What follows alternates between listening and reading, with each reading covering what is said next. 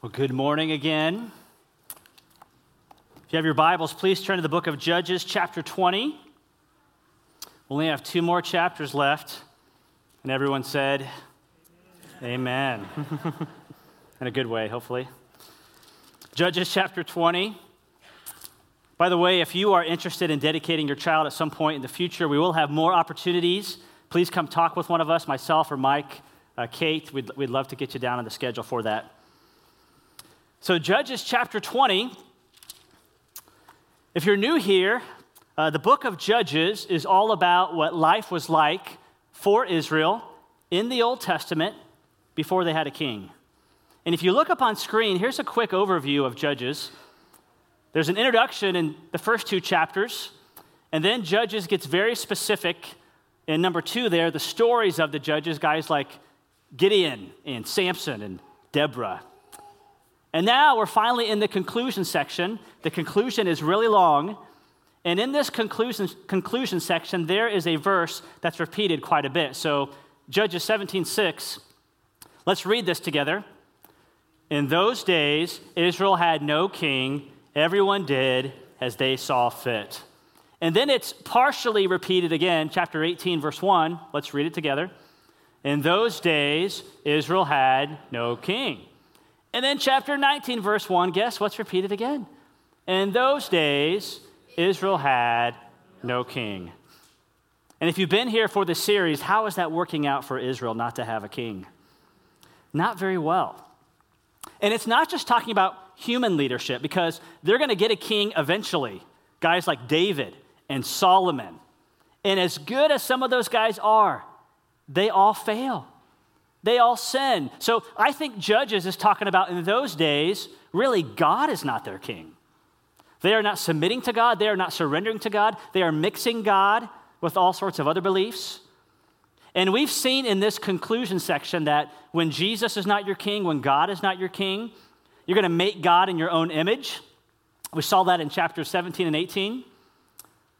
Last week we saw in chapter 19 that if Jesus is not your king, you're going to redefine what sexuality is to you. You're going to rewrite the boundaries of sexuality, because chapter 19, we saw a Levite, a priest, supposedly a man of God. He takes a concubine as his wife, which was a problem. And he uses her, really views her as a piece of property. While they're spending the night in the tribe of Benjamite territory, we find that a group of men from Gibeah in Benjamin surround the house. They knock on the door and say, send out that Levite, send out that man so that we can have sex with him. I know that's shocking, but that's what it said in chapter 19, that a group of men wanted to basically gang rape this Levite. So the Levite, looking out for himself, he doesn't offer himself, he offers his concubine and sends her out for the night, and she is raped and abused all night. And the next morning he comes out, he sees her lying on the threshold and says, get up, what are you doing? And then by the end of chapter 19, do you remember what happens to the concubine's body? He cuts it up into how many pieces? 12. And he sends each piece of the body to the different parts of Israel. Not very encouraging story, is it? But when God is not your king, you will redefine what sexuality is. You'll redefine how you'll treat people. And now we're going to continue this story in chapter 20, and you think, how can it get any worse? Let's start in verse 1, and if you're able to, would you stand for the reading of God's word? We do this out of respect that it is God's holy word. And I want you to pay attention some more and see some other things that happen when Jesus is not our king, when God is not our king. We're going to see some different results here. So verse 1, then all Israel, from Dan in the north to Beersheba in the south, and from the land of Gilead, came together as one and assembled before the Lord in Mizpah. The leaders of all the people of the tribes of Israel took their places in the assembly of God's people. 400,000 men armed with swords. The Benjamites heard that the Israelites had gone up to Mizpah. Then the Israelites said, tell us how this awful thing happened. So the Levite, this is the same guy from chapter 19, the husband of the murdered woman said, I and my concubine came to Gibeah in Benjamin, so this is Israelite territory, to spend the night. During the night, the men of Gibeah came after me and surrounded the house, intending to kill me. They raped my concubine, and she died. I took my concubine, cut her into pieces, and sent one piece to each region of Israel's inheritance because they committed this lewd and outrageous act in Israel. Now, all you Israelites, speak up and tell me what you have decided to do. So you may be seated. So do you see what's going on here? This Levite, he is speaking to about 400,000 Israelites, telling them why he sent the concubine's body pieces to them, trying to get them inflamed and incensed so that they can help him inflict revenge upon the people of Gibeah. And they are gathered here. Here's a map of Israel. The green part is their territory. They are gathered basically right in the center there, just north of Jerusalem at Mizpah. And what's remarkable is that throughout the book of Judges, we haven't seen really any unity since Deborah. But now, at a time like this, finally 400,000 of them gather together, and they are ready to do something as a result of what happened to this concubine in Benjamite territory. Which leads me to my first point. When Jesus is not your king, we will protect our own image at all cost. We see this actually with the Levite. Because if you look at his story while they're gathered, did the Levite tell the whole story of what happened? He told most of it. But look back at verse 5. He said, while they're gathered, during the night, the men of Gibeah came after me and surrounded the house, intending to kill me. They raped my concubine, and she died. Now, what part does he conveniently leave out? Instead of offering himself or trying to protect them, he sent out his concubine. And they rape her and abuse her all night. So he conveniently leaves out the part that he shoves his concubine out the door to save his own skin. By the way, I said this last week, this reminds us of another high priest who would never do that. We have a high priest, Jesus Christ, who didn't sacrifice anyone else. He sacrificed himself on the cross with his own body to be abused so that you and I could be forgiven. But the Levite is not like that. So we see here when Jesus is not our king and he's not the Levite's king, he makes it all about himself. He protects his own image. And do we ever do that today as a church, individually? Do we ever leave convenient parts of the story as we're telling about something that happened and make ourselves look a little bit better? Absolutely. I mean, the fact of the matter is, if Jesus is not our king, something has to be our king. And most of the time, it's going to be like the Levite. We're going to look out for me, myself, and I. Let's keep going. Verse 8. It says in verse 8, while they're at this assembly, all the men rose up together as one. Notice that word, as one. They're united, saying, none of us will go home. No, not one of us will return to his house. But now this is what we'll do to Gibeah. We'll go up against it in the order decided by casting lots, which is kind of like spiritual dice. We'll take 10 men out of every 100 from all the tribes of Israel, and 100 from 1,000, and 1,000 from 10,000 to get provisions for the army. So 10% of the fighting men. Then when the army arrives at Gibeah and Benjamin, it can give them what they deserve for this outrageous act done in Israel. So all the Israelites got together and united as one against the city. So Israel failed to unite every other time, and now finally, when it comes to their own countrymen, they are willing to unite and they are willing to fight in a civil war. Verse 12. The tribes of Israel sent messengers throughout the tribe of Benjamin, saying, what about this awful crime that was committed among you? Now turn those wicked men of Gibeah over to us so that we may put them to death and purge the evil from Israel. By the way, if the Israelites actually wipe out the Benjamites, will that actually get rid of the evil among them? If we just get rid of all the bad people in our society, will that actually get rid of the evil among us? No. Oftentimes we think that. Come election season, we think if we just get the right people in office and get all the bad people out of there, whatever that means, then everything's going to be fine. But it doesn't work that way. We can get rid of all the evil around us, but really sin is where? It's in us too. There's a very famous story. You've heard of C.S. Lewis. He wrote the Chronicles of Narnia. One of his spiritual mentors, at least some of the books he read, was by a guy named G.K. Chesterton. I would encourage you to check him out sometime.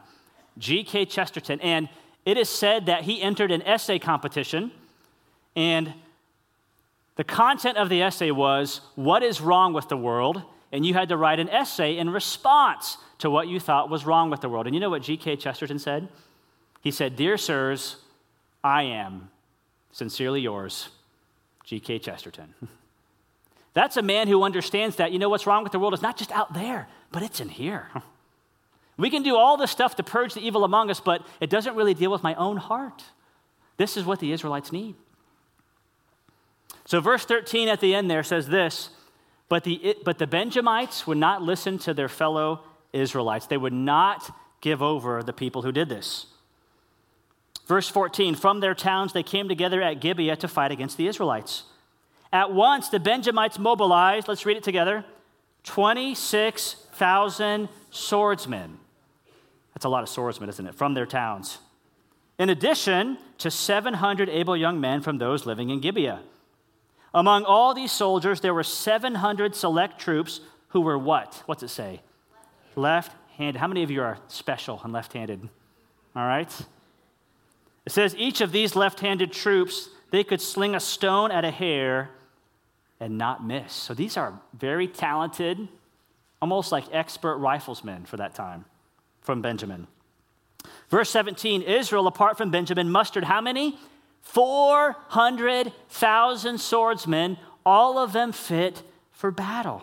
And I can't help but think if they would have done this when they were fighting the Canaanites, it would be a different story. So this brings me to my second point.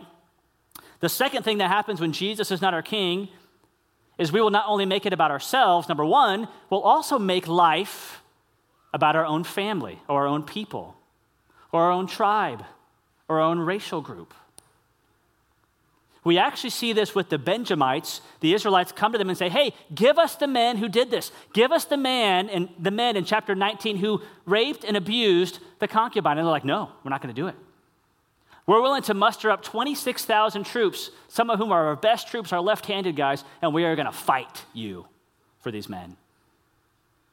So the Benjamites in this case are making life not about Jesus or about God. They're making it about their own people.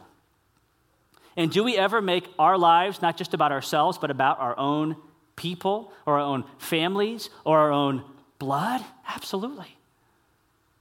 One theologian said it like this, their bloodlines are thicker than their covenant lines. They don't care about what God thinks. They just want to protect their own.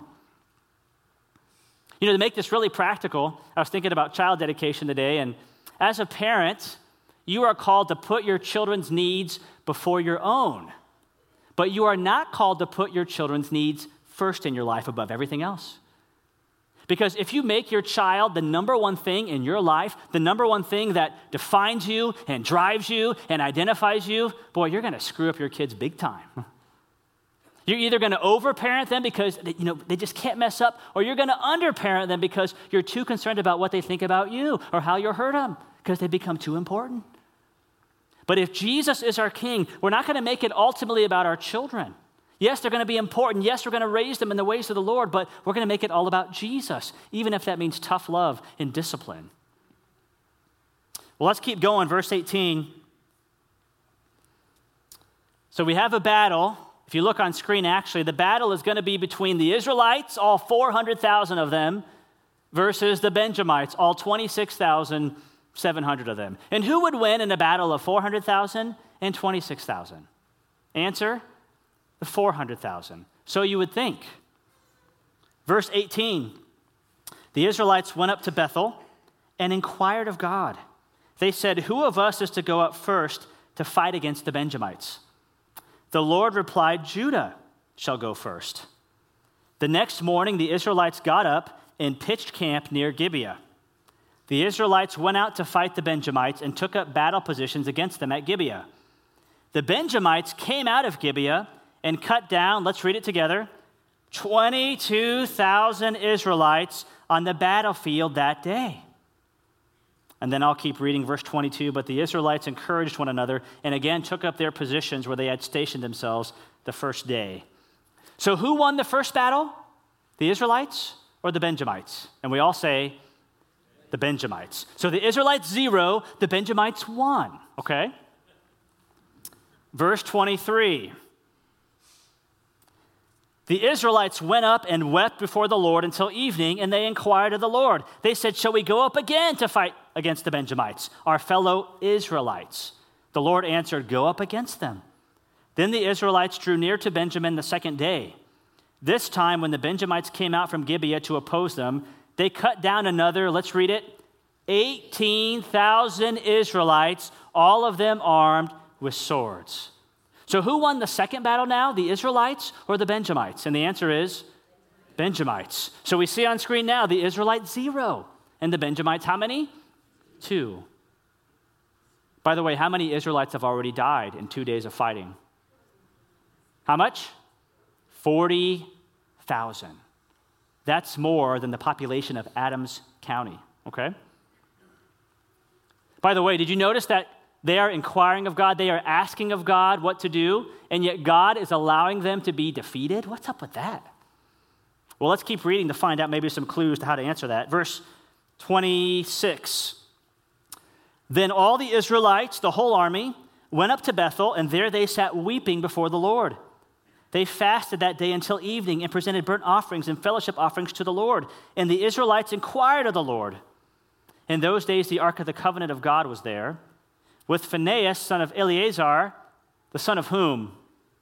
Aaron. Who's Aaron? That's Moses' brother, the high priest. So Phinehas is the grandson of this guy, of Aaron. He was ministering before the Ark of the Covenant. And they asked him, shall we go up again to fight against the Benjamites, our fellow Israelites, or not? The Lord responded, go, for tomorrow I will give them into your hands. And so do you notice the difference here in this third question versus the first two?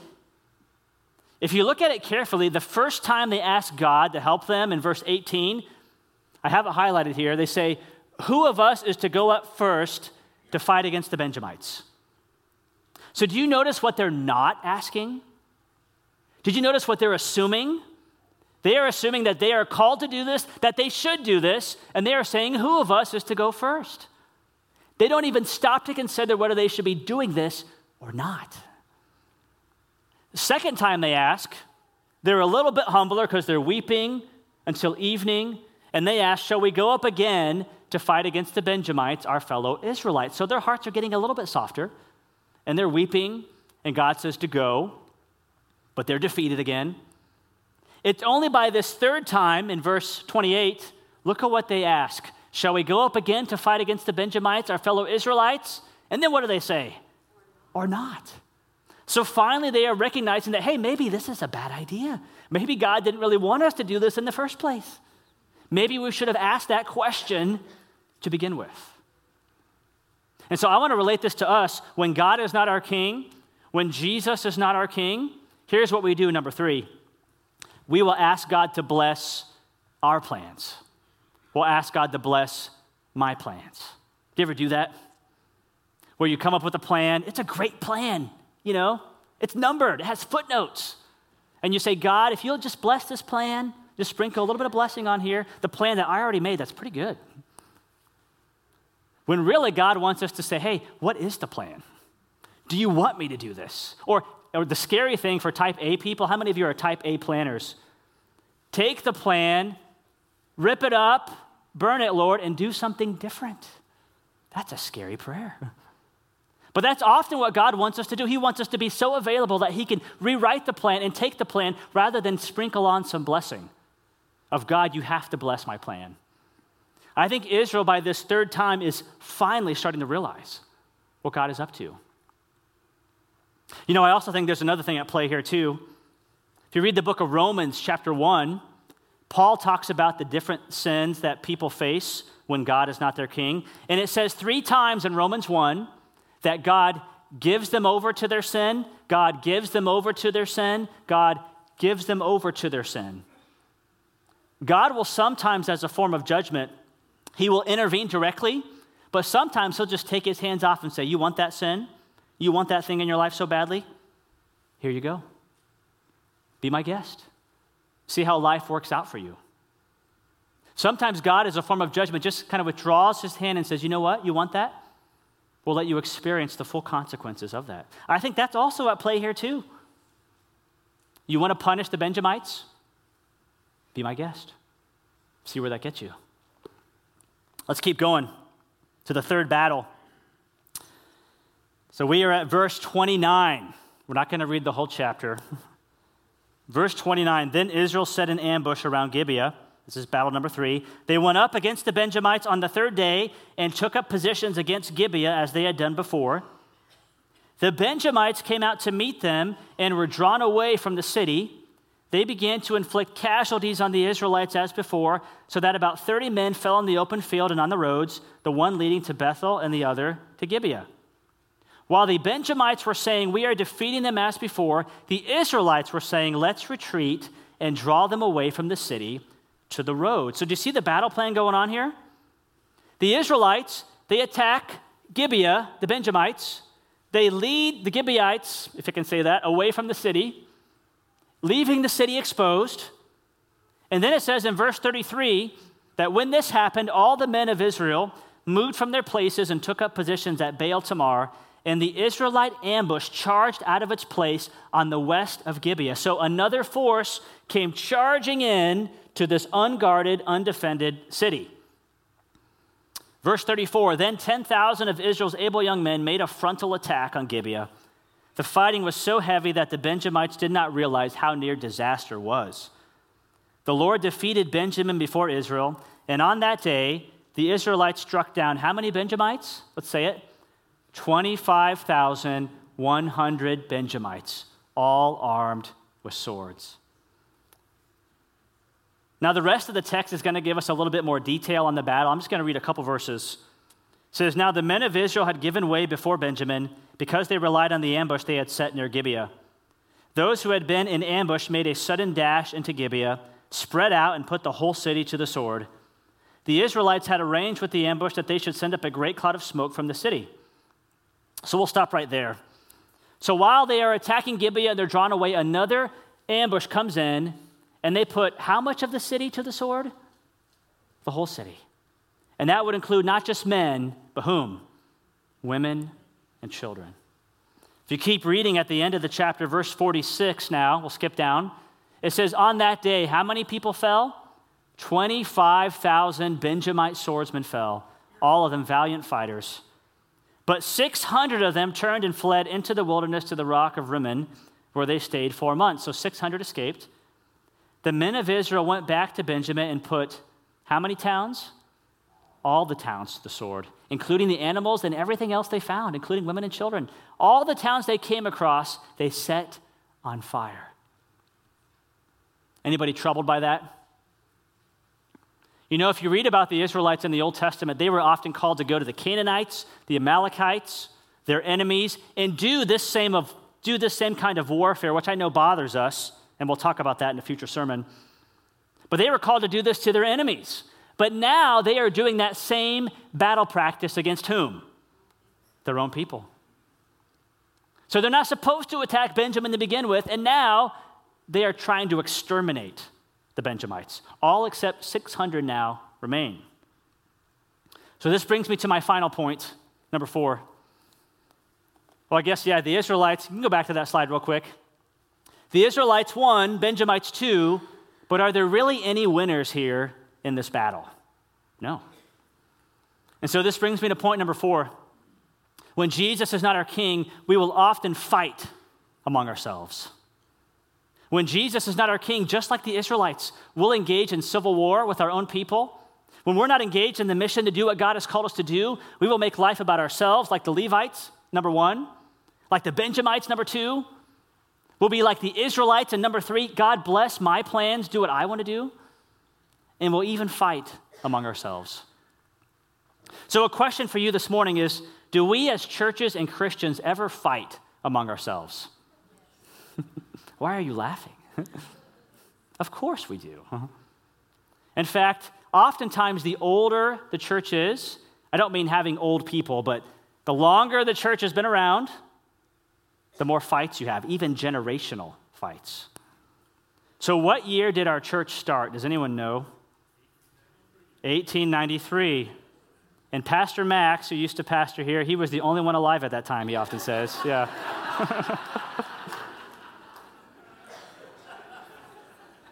But since we've been around for a long time, oftentimes some of our battles within our own church family can go on for years. Sometimes this will cause one family or one person to leave, because let's face it, we often come to church and we leave a church based on relationships. And then we'll go to somewhere else until we have another conflict, and then we go somewhere else, kind of repeats. Sometimes I've even seen in churches that are really historic and older that, generations or families may kind of put their feet down and say, well, I'm not leaving, I'm just going to wait till they leave. And they just kind of hunker down, don't really look at each other, gets awkward for years at a time. Sometimes it can be over the most minor stuff. If you go back and say, well, what really caused this issue? Well, it was this thing, and then it was this thing. It just kept building, little thing after little thing that was never really addressed. If Jesus is not our king, we will often fight among our very own people and have our own civil war too. And so let me end today by saying, how do we actually address this? Because let's face it, if you stay here long enough, you're going to have conflict. How's that for an attractive statement? Come join our church, you'll have conflict. But that's reality, because we're a family, and families sometimes fight. But you have to fight well, according to Scripture. So 3 things, how to handle conflict. Number 1, be the first to reach out and make things right. Be the first, if you have conflict in our church family or with someone else in your life, to reach out and make things right, whether you're the one that offended them or they're the one that offended you. Doesn't matter. Someone once said as a Christian that in the game of forgiveness, it's always your move first. Here's how Jesus said it, Matthew 5, Sermon on the Mount. He says, if you are offering your gift at the altar, and there remember that your brother or sister has something against you. So we don't have any details, but you're there worshiping, and you remember, oh yeah, so-and-so has something against me. They don't like me right now. Something's going on. Leave your gift there in front of the altar, it says, and first go and be reconciled to them, and then come and offer your gift. So even if someone has something against you, you are to take the initiative, Jesus says, and try to seek reconciliation and forgiveness and work it out. You are even to do that before you come and worship. Jesus will flip this a little bit in Mark 11. Mark 11, verse 25, he'll say, and when you stand praying, if you hold anything against anyone. So before it was if somebody holds something against you, but now he says, if you hold anything against anyone, what's he say to do? Gossip about them? Forgive them, so that your Father in heaven may forgive you your sins. And so interestingly, he connects that, hey, if you want to be forgiven by God, then you need to forgive others. And if you don't, that implies that what? God won't forgive you. It's not that you earn God's forgiveness, but a person who's been changed by the grace of God will be much easier, will much more likely show that they'll forgive someone else. So whether someone has something against you or you have something against someone else, forgiveness is always our move. The ball's always in our court. Now, this may mean that you forgive them from the heart. I mean, that's what Mark 11 implies. So if the offense is minor, it doesn't mean you have to check in with everyone every time something's wrong. You may just be called to forgive them from the heart and overlook an offense. But if you can't do that, then you need to go to them face to face, one-on-one, and work it out. Let's keep going. Number 2, 2 more points quickly. How to deal with conflict. Number 2, forgiveness comes by focusing on the forgiveness that we have through Jesus Christ. And this really is the most important point. If you are struggling to forgive someone, I'm not just going to be up here and say, do it, try harder. No, what you need to do is focus on the forgiveness you have through God, through Christ in God. Because when you think about that, you think, God is so holy, and we've offended God, and if God gave us what we deserve, he would give us an eternity in hell. And he would be righteous and even glorious to do that. That's what we deserve. That's the just punishment, just like a judge would give to a criminal. But God had mercy and grace on us that while we were still sinners, Christ died for us. Jesus lived the life that you and I failed to live. He died the death that you and I deserve so that we could be reconciled to God. And so the question is, with forgiveness, where would we be if God had not had mercy on us? Where would you and I be if God was feeling towards you what you are feeling towards that person you just can't stand, you just want to, squish them figuratively? Where would you be? Where would you be if you did to that person, what if God did to you what you would like to do to them? Where would you be? But God in his grace had mercy on us. While we were still sinners, Christ died for us, his enemies. One theologian says it like this when it comes to forgiveness. He says, forgiveness is often granted before you feel it in your heart. Forgiveness is a promise to not bring up the wrong with the person, not bring it up with other people either, and not bring it up in your own thoughts. So it's a promise not to dwell on the hurt or nurse bitterness about it. You're not able to keep a thought from occurring to you, but you certainly don't have to entertain it. One of my mentors said it like this: forgiveness is not taking that person off the hook, but it's taking them off your hook and putting them on God's hook. Because God can deal with it. There's consequences, there's justice. God's going to do it. Finally, number 3, how to deal with conflict. Jesus must be our king, and we must be all about his mission. I found that if you are focusing on Jesus and you're focusing on what he's called you to do, to go and make disciples and reach out and share the gospel and bring up people in the ways of the Lord, you don't have a lot of time for internal conflicts. And when you do, you deal with them so that we can get on with the mission of obeying and surrendering to Jesus. So if he is our king and we are about his mission, a lot of these things will take care of themselves. I want to invite Mike forward and Nicole.